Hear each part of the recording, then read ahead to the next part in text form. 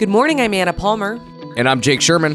And welcome to the Daily Punch, brought to you by Punchbowl News. It's Wednesday, June 9th, 2021. Let's get into the mix. Here are your Washington headlines of the day.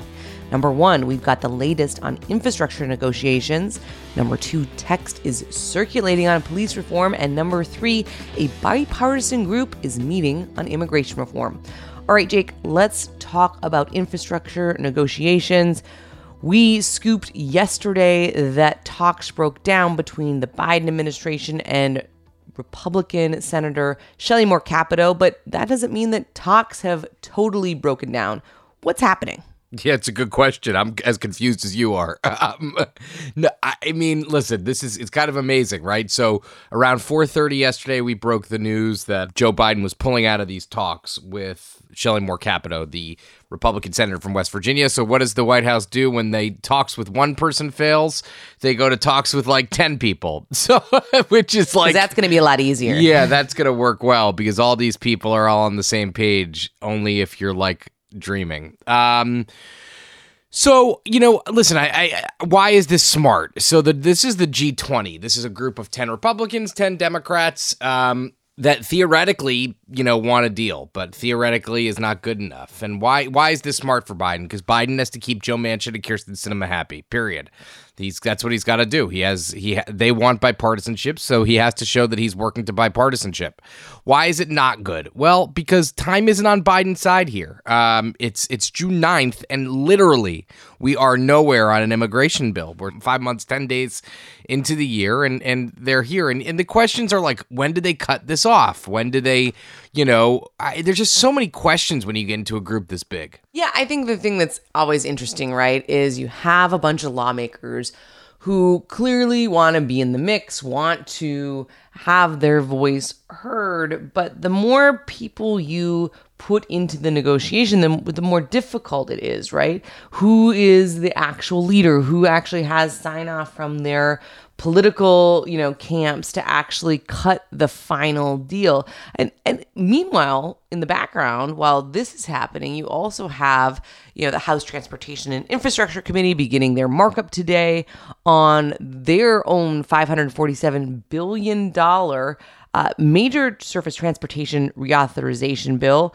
There's also, Senate Budget Committee Chair Bernie Sanders, who wants to pull the plug on these bipartisan talks for a while now, frankly, because he has his own issues in terms of trying to figure out the next budget package. Things aren't getting simpler; they're just getting more complicated. More complicated and tighter. I think that's the other thing to mention, Anna. Like, again, I sound like a broken record here, but we're in June and Congress leaves for the July 4th recess and then leaves for a month for August. So we're getting close. Hate to say this, but we're getting close to September. We're getting close to the fall, the third and fourth quarter of the year, when government funding needs to be re-upped and the debt ceiling needs to comes due and needs to be resolved. So just a lot of issues here.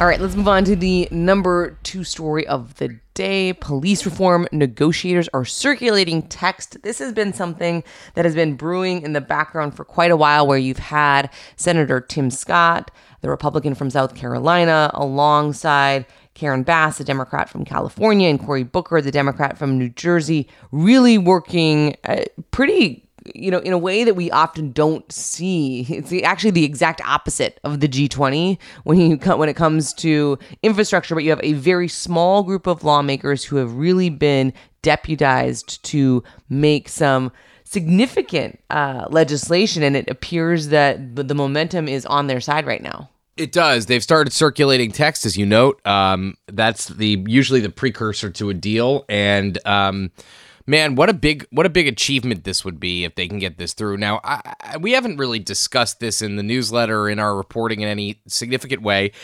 but there will be people, there will be conservative Republicans who are against a police reform deal and who don't want anything to do with it and who will try to stop it. And we haven't seen that story yet.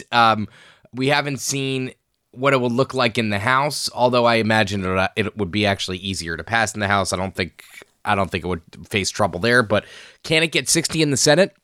It probably can, but it won't be without problems and without hurdles and without road bumps and without speed bumps, I would say. I like all the bumps. All the bumps are coming. And one thing to note is qualified immunity is the big hang up here. And qualified immunity is a doctrine that basically does not allow people to sue police officers. So what they're trying to do here is they're trying to allow people to sue police departments or communities and towns, municipalities for police misbehavior. So that would be an interesting turn of the screw.